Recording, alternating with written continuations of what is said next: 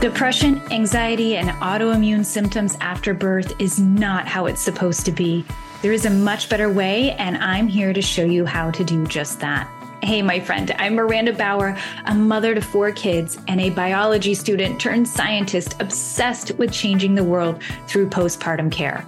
Join us as we talk to mothers and the providers who serve them and getting evidence-based information that actually supports the mind, body, and soul in the years after birth. Hello, everyone. Welcome to the Postpartum University podcast. Of course, Miranda here with you.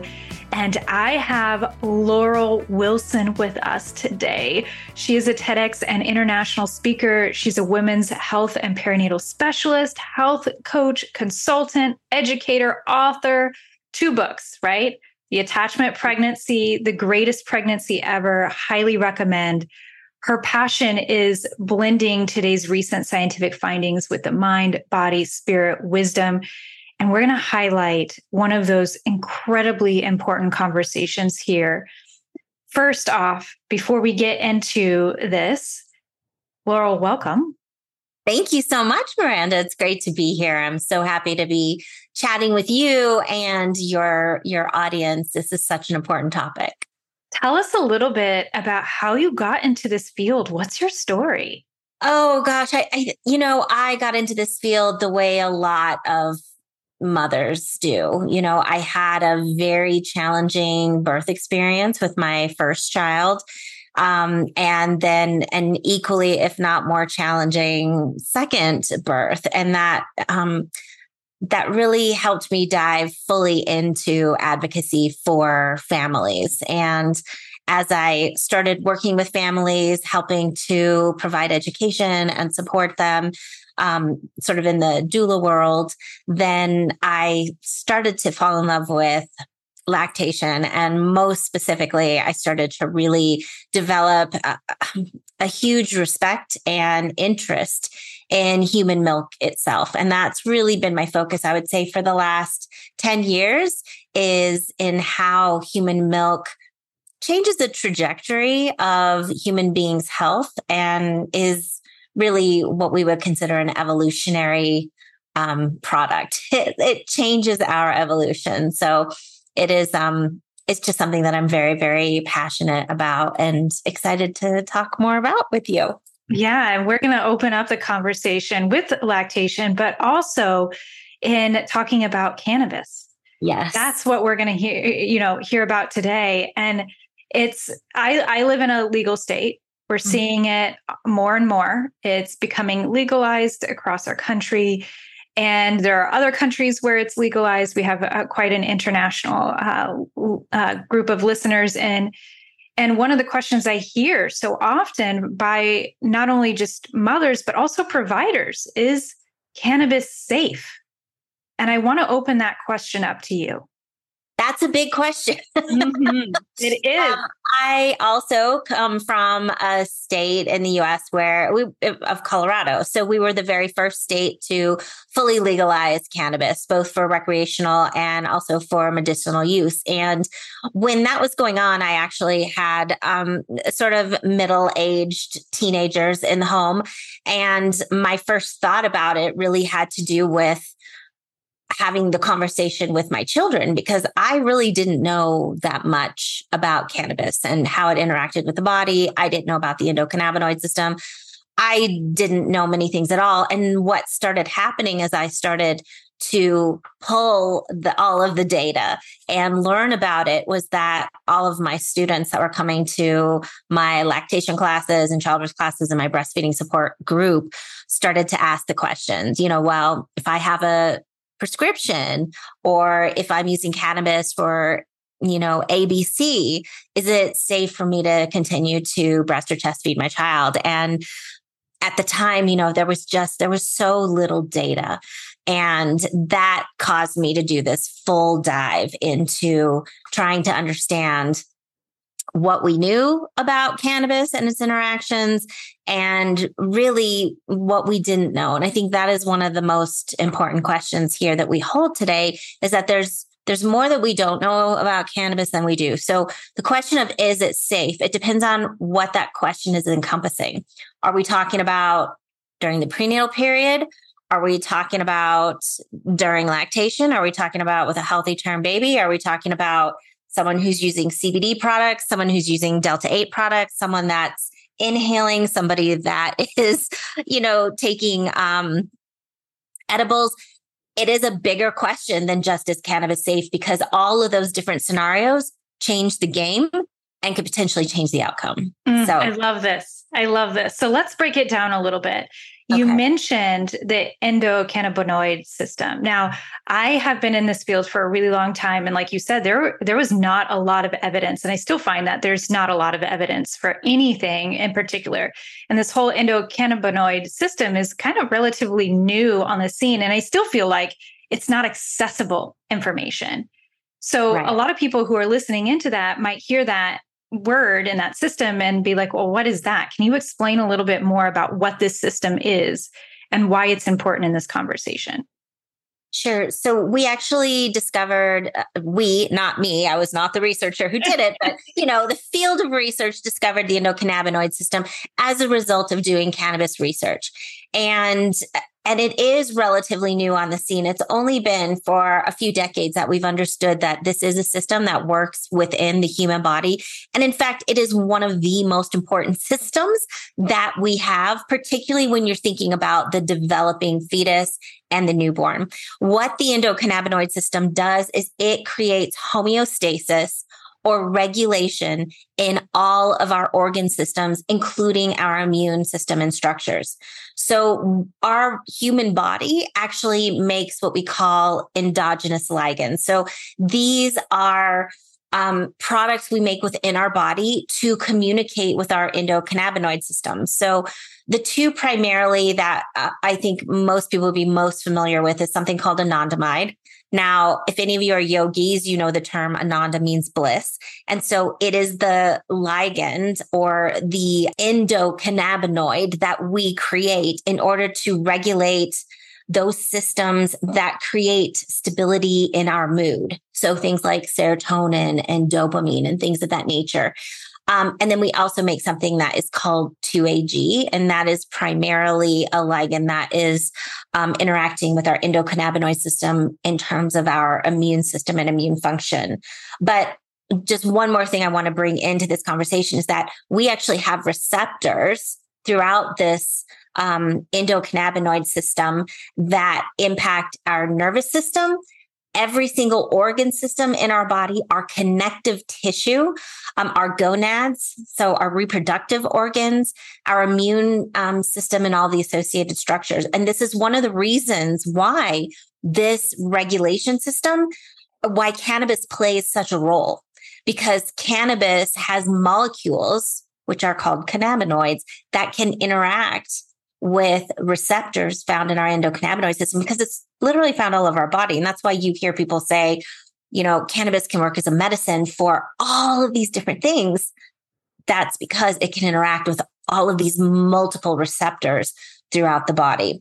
And in fact, cannabis was one of the first prescribed medications all throughout North America by traditional physicians throughout the 1800s and into the early 1900s. It was only through political means and, in fact, racism and financial greed that cannabis became known as a dangerous drug and a Schedule One drug. So, that has really changed the bias and the perception that we have, particularly many of us who are in the medical or healthcare field, that we have around cannabis. But even though there is this, this very negative bias, it doesn't necessarily mean that that bias can shape or should shape or change. Oh, I don't even know how to explain that. But essentially what I mean to say is, yes, there is a tremendous bias. And yet we also have to recognize we don't have a lot of evidence to direct how we should feel exclusively about cannabis in the perinatal period. So that's a mouthful. I'm sorry. I didn't mean to No, this is absolutely perfect. And it sounds like a lot of that bias might be one of the reasons why we don't have a lot of evidence. It is. And because cannabis was placed into the Schedule 1 system in the 1970s, and Schedule 1 simply means that it is a drug that is considered too dangerous to release to the public because of its high addictive quality and because it has no medicinal purpose, neither of which is true in the case of cannabis, by the way. It means that the government cannot fund fully research for that particular drug because it is considered so dangerous. At least that's the way it's regulated, which means we have just this lack of information about its safety. And the large trials that we do have, we have some that are from the 1980s. We have a couple that are from the 1990s. These are the studies with very large cohorts that people still use to this day to create policy. We're looking at individuals who used cannabis, but had a whole host of other potential drugs that were complicating the results. For example, many of them were smoking tobacco. Some of them utilized alcohol or other drugs. Some of them had other scenarios like did not have exposure to, healthy foods or lived in situations where there wasn't health equity. So it was very hard to tease out cannabis is the result of, this particular outcome in this study. And yet we still use those studies as sort of a standard of what we consider to be safe or unsafe cannabis use in the perinatal period. They should all be just thrown out, honestly, because they're not studies we would consider to the standards we need today to regulate perinatal health care. And it sounds like it's not even related to perinatal mental health or perinatal health in the overall scheme of perinatal health, right? This is directly related to human health. And then putting that speculation or stipulation on it for perinatal health, you're just even limiting it that much more, which is how we find so much in regards to healthcare today in the first place. When it comes to women's healthcare and perinatal healthcare, it's so very limited. So I think that there's a sharing of properties there, so to speak. I'm at a loss for words here, but I'm seeing the similarities between the two. I kind of want to go back to this endocannabinoid system within the body. You're saying that this is a biological, normal system that every human being has within, and that cannabinoids, which is in the cannabis, is something that could have a feeling that benefits us. Is this something that can heal our bodies? How is it affecting our endocannabinoid system and the way we're feeling? Why are women in the perinatal period looking for this as a solution? It's a lot of questions, but that's a lot of questions. Just like rolling off of my mind here. Like it's such a big topic. So, again, we have multiple receptors within the endocannabinoid system that respond to cannabinoids. We make our own endocannabinoids within our own human body, but there are a variety of exocannabinoids, cannabinoids that you can find out in nature that can also interact with these receptors. They're not exclusive to cannabis. You can find them in a multitude of other forms of essential oils can interact with our endocannabinoid system. And partly that's because they have molecules that are similarly shaped to some of the molecules that we make within our own body.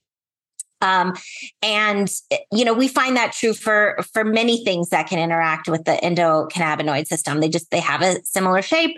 They can get in, they can kind of unlock like a skeleton key. They can get in and they can unlock and they can interact with that receptor.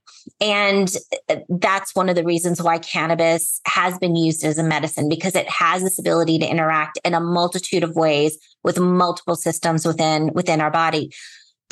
Now, can they be used as a medicine? And I'm speaking outside of the perinatal period right now. Well, there is an organization that is called the National Academy of Science, Engineering, and Medicine in the United States that decided a few years ago that they wanted to do a study to look and see if cannabis actually can be used as a medicine. And so what they did was they essentially looked at the entire body of research that had been done up until that point. And what NASEM found was that there was conclusive and substantial evidence that it could be used for chronic pain in adults, that it was effective as an antiemetic for people who were experiencing nausea from chemotherapy, for multiple sclerosis spasticity. And then there was also moderate evidence that it could be used to improve short-term sleep challenges. And there was limited evidence that it could be used for Tourette syndrome, also anxiety, and also for post-traumatic stress disorder. In fact, the Veterans Association has petitioned the U.S. government multiple times to pay for cannabis as a treatment for PTSD, because now there is a very large body of evidence that supports the fact that it is very helpful to heal the trauma that many of our soldiers have incurred in wartime conditions.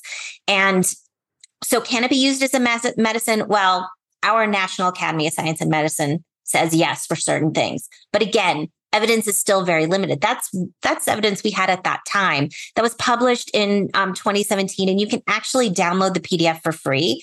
It's called The Health Effects of Cannabis and Cannabinoids. It's a chunk.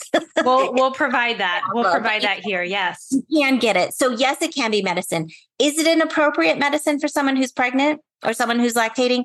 That's where the debate still holds. The thing that we don't know is that we're talking about, particularly during pregnancy, we're talking about a human organism that is in development, and it is designed to respond to very specific endocannabinoids from the pregnant parent. So if you are introducing in other cannabinoids, phytocannabinoids, exocannabinoids that are coming from outside the body, they are interacting with the trajectory of development for that child.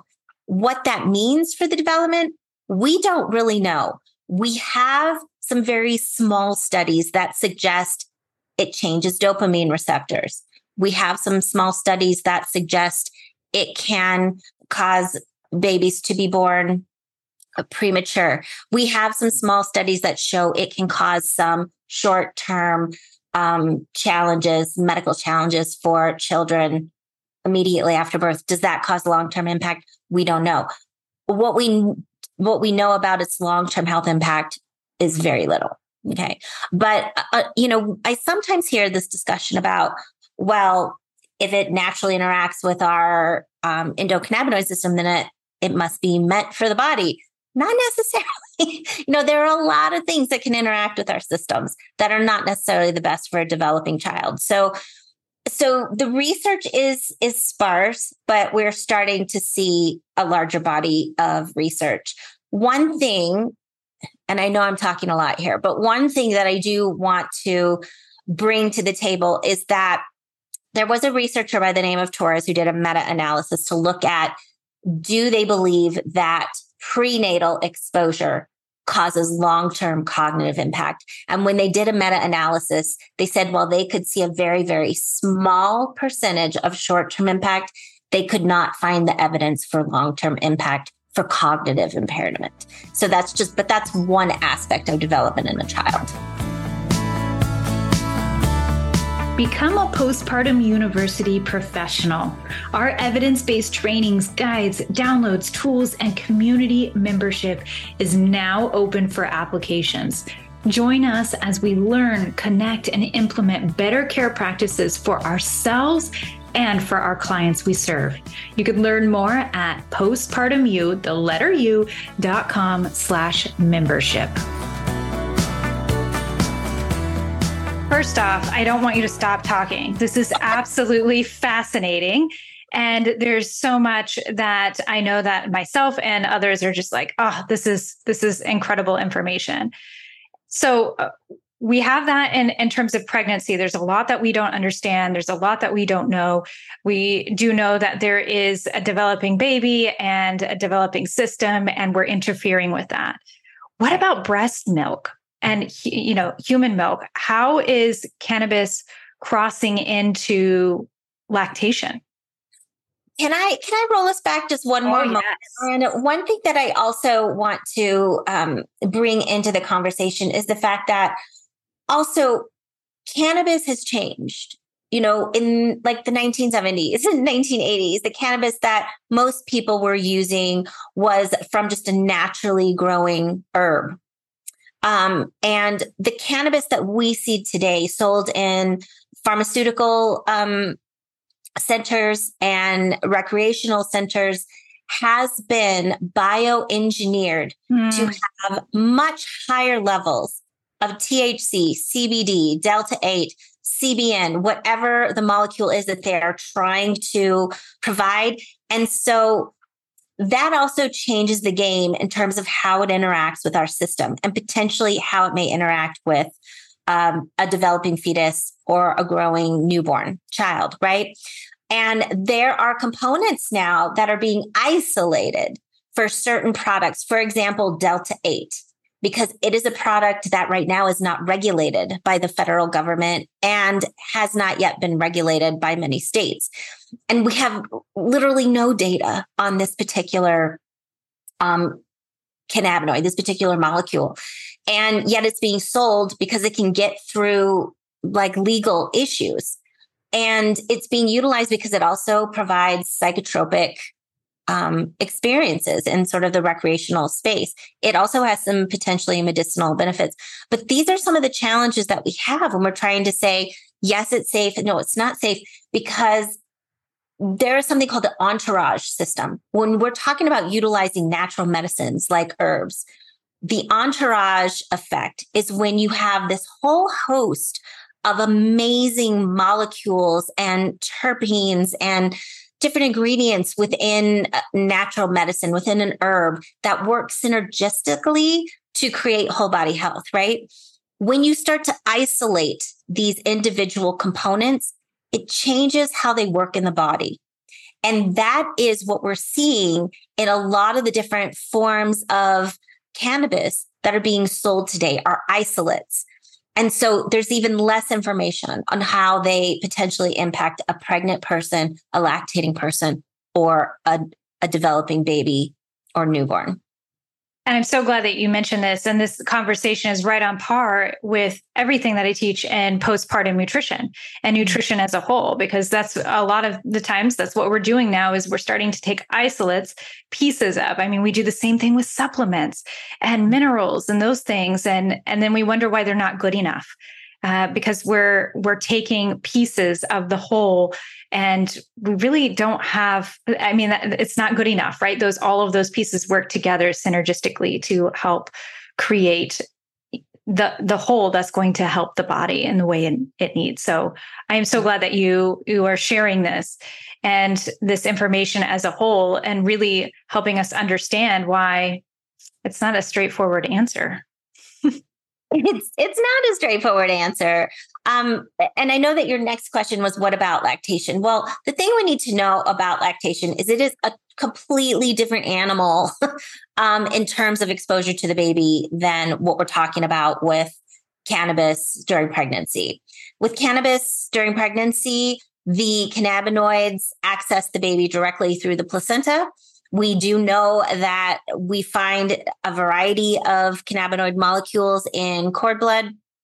How that interacts with the developing fetus, again, we don't know, but it is more like it is a more direct exposure than what will occur with lactation. What happens with lactation is that you have a variety of cannabinoids that access the blood supply, and it's different whether someone is doing inhalation or whether they are ingesting cannabis. Because when you inhale, it gets within your bloodstream very quickly, and it has a very short half-life. Okay. When you ingest cannabis, it has to go through your digestive system. It interacts with your microbiome. It interacts with the amount of fat that you've ingested with it. And so the degree of exposure to these cannabinoids in the bloodstream occurs in a different manner over a much longer period of time, though in a much smaller dose within the bloodstream. So it accesses milk in a totally different way. Now, those two scenarios are totally different scenarios when it comes to how these different cannabinoids enter into milk. The other piece we need to know is that cannabinoids are not that bioavailable, okay, in terms of oral ingestion. When a baby drinks human milk that has cannabinoids in it, we believe the research suggests from adult research, not from infant research, but from adult research, that bioavailability is only about 5 to 12%. So you're getting a reduced amount of cannabinoids in human milk, but then what's bioavailable is a very small amount to the baby.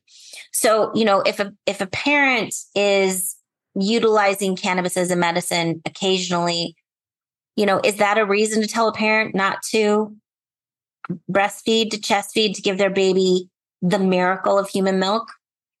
I would say no. I would never tell a parent to stop breast or chest feeding.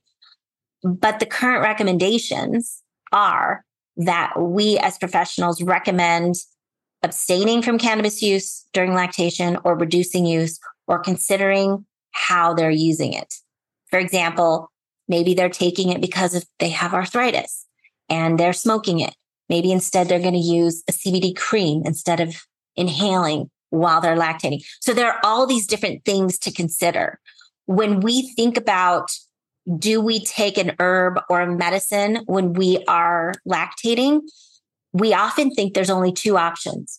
You take the medicine or the herb and you don't breastfeed, or you breast and chest feed and you don't take the medicine or herb. But the reality is there's this, I call it like a whole rainbow of options that parents have a right to consider.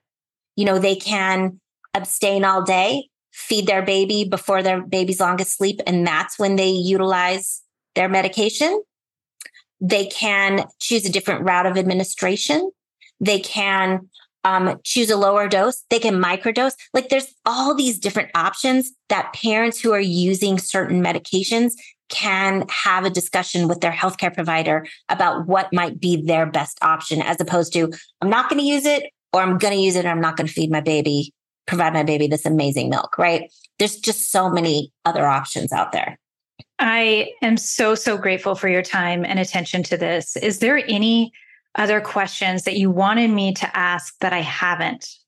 Oh, let's see. I'm not sure. I mean, I would suggest that people definitely check out my website. I have a whole reference page that has a lot of the studies that have been done on human milk and lactation. It's a great study by Dr. Baker and Dr. Hale that was looking at how cannabis accesses human milk. And from what we know is that it tends to peak for smoking, tends to peak at about 4 hours.